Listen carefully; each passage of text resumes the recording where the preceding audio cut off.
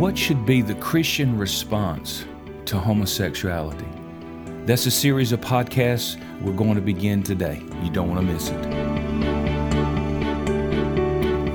There are probably few subjects that reveal the church's lack of understanding of sin and redemption as much as this particular subject of homosexuality. We're going to go through several podcasts. I pray that you listen to them in order to see what we're saying and what we are not saying. But we need to regain the voice of redemption to those who are trapped or struggling with homosexuality. And so we're going to discuss that. We're going to look at several avenues. We're going to unpack them, unfold them. Of course, it can't be comprehensive, but it will be enough for us to hang our hat on and to understand our call. If we've given our life to Jesus Christ, we understand at the core of the message our need for a Savior. We understand that we needed to cry out to the Lord for forgiveness of sins and for healing. But that's not the whole picture. It also includes what is generally called sanctification, and that involves how do we walk with the Lord after we are saved.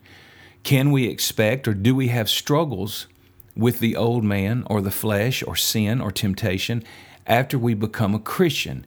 And of course, anyone that's honest to themselves and honest concerning their walk would have to answer that with a definitive yes. We still face those types of struggles. We do become a new creature in Christ, but we still face the pull and the draw and the inclinations of the old man. So we're going to begin looking at several things related to homosexuality. We're going to unpack some things and then put them all back together so that we can develop how should we as Christians respond to friends, loved ones, a community who may be struggling with this issue and yet crying out saying, what can I do? The church, for the most part, has lost their voice to the homosexual community because we've been hypocrites. We have failed to judge immorality within our own ranks because that immorality may have been just adultery or fornication between a man and a woman. It could be everything from pornography to alcoholism, drugs, and yet somehow when somebody comes along struggling with homosexuality, we put them in an unreachable category. And we have a tendency to blast them and reject them because it may be a particular sin that it may be repugnant to us. It may be so distant from anything we can comprehend, but our sin may be the same to someone else.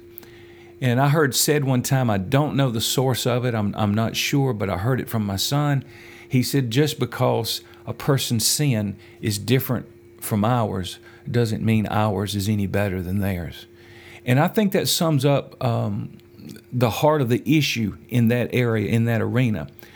But in this first part on homosexuality, a Christian's response, we want to first look at the fall of man. Now, it seems like, well, we all know about the fall of man. I don't think we really do. In Genesis 2:17, we see the Lord told Adam that in the day that he ate of the tree, that he would fall, that death would enter. He would die. Now, we know he didn't physically die that day, even though he did die within a day of the Lord, 1,000 years. But in Romans 5, Paul unpacks this a little bit and talks about how death entered the world, the death of man. It entered the world through Adam's sin. And so when Adam sinned, something shifted in the heart of man. Man became separated from God, and he became what I like to call a broken vessel. Now, here's the part that I think sometimes we miss.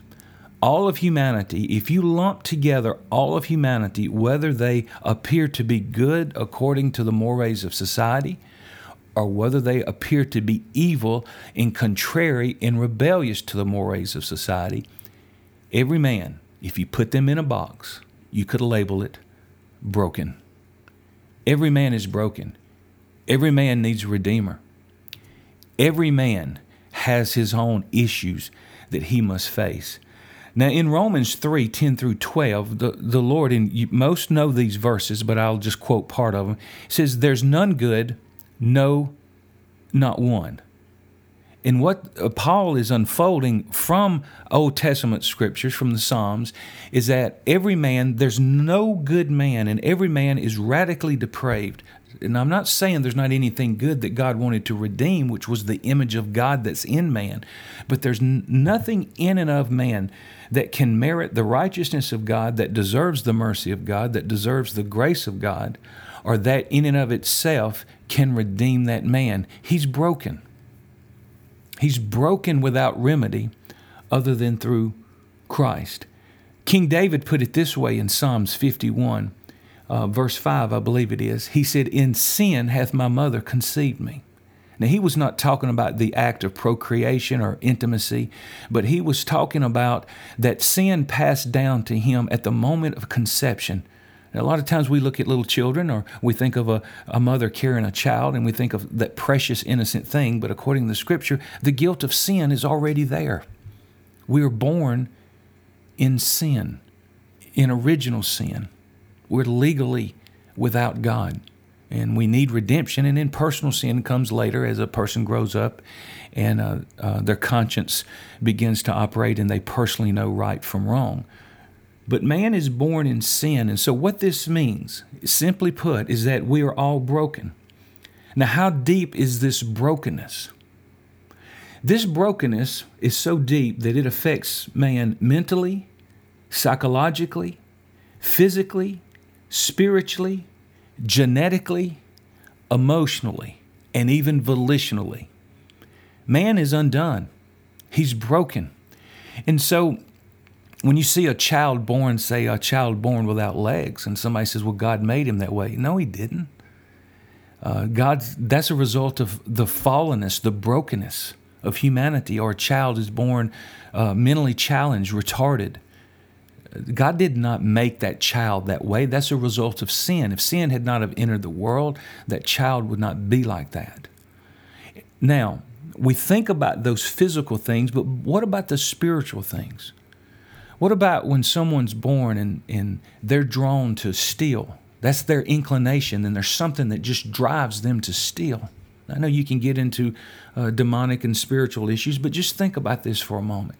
They have an inclination and a pull to steal, or someone else has an inclination to obsessive immorality, just a one-night stand after another, and they just go from sexual partner to sexual partner.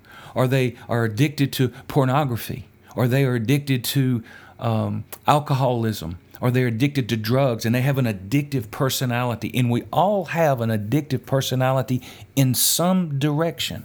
It could be shoes. It could be houses. It could be cars. It could be clothes. Anything that man seeks to find an identity and to be known for outside of Christ is a form of addiction.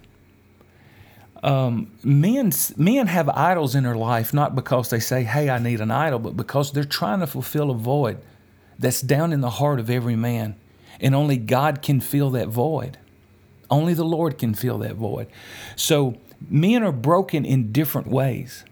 Some men are broken where they can't stop cursing. Some men are broken where they can't stop drinking. Some men are broken where they can't stop having adulterous affairs. And some men and women are broken towards same-sex attraction, as John Piper calls it. Is that an attraction that could be in the brokenness that someone's born in? So you're not saying, well, they were born an adulterer. No, that is an effect of the fall of man. That's an effect of sin. They were born a homosexual. No, that's an effect of fall. Now, they may have that inclination that's part of their brokenness, but you can't lay that desire at the feet of God, because the fall of man says this: man is undone. He's not good. No, not one. Now, when we understand this, then the church will begin to recapture a message of hope and redemption to a community that needs redemption just as bad as those of us who fought and wrestled with immorality in different areas. Homosexuality, we will see in the next couple of broadcasts, it is an immorality, but it's an immorality just like other types of fornication. It's an immorality just like drunkenness. It's an immorality just like stealing. It's an immorality just like murder and hatred. And we don't need to tag it in some category that makes those that wrestle with that particular inclination to feel like there's no hope. So what does the fall of man say? It says this: every one of us are broken. Every one of us need a Redeemer. God extends His love and His grace and His mercy to every one of us. Let that be our message, and it will offer hope instead of condemnation. It will offer life instead of castigation. It will offer eternity instead of destruction. We'll continue this on the next podcast. We're out of time. God bless.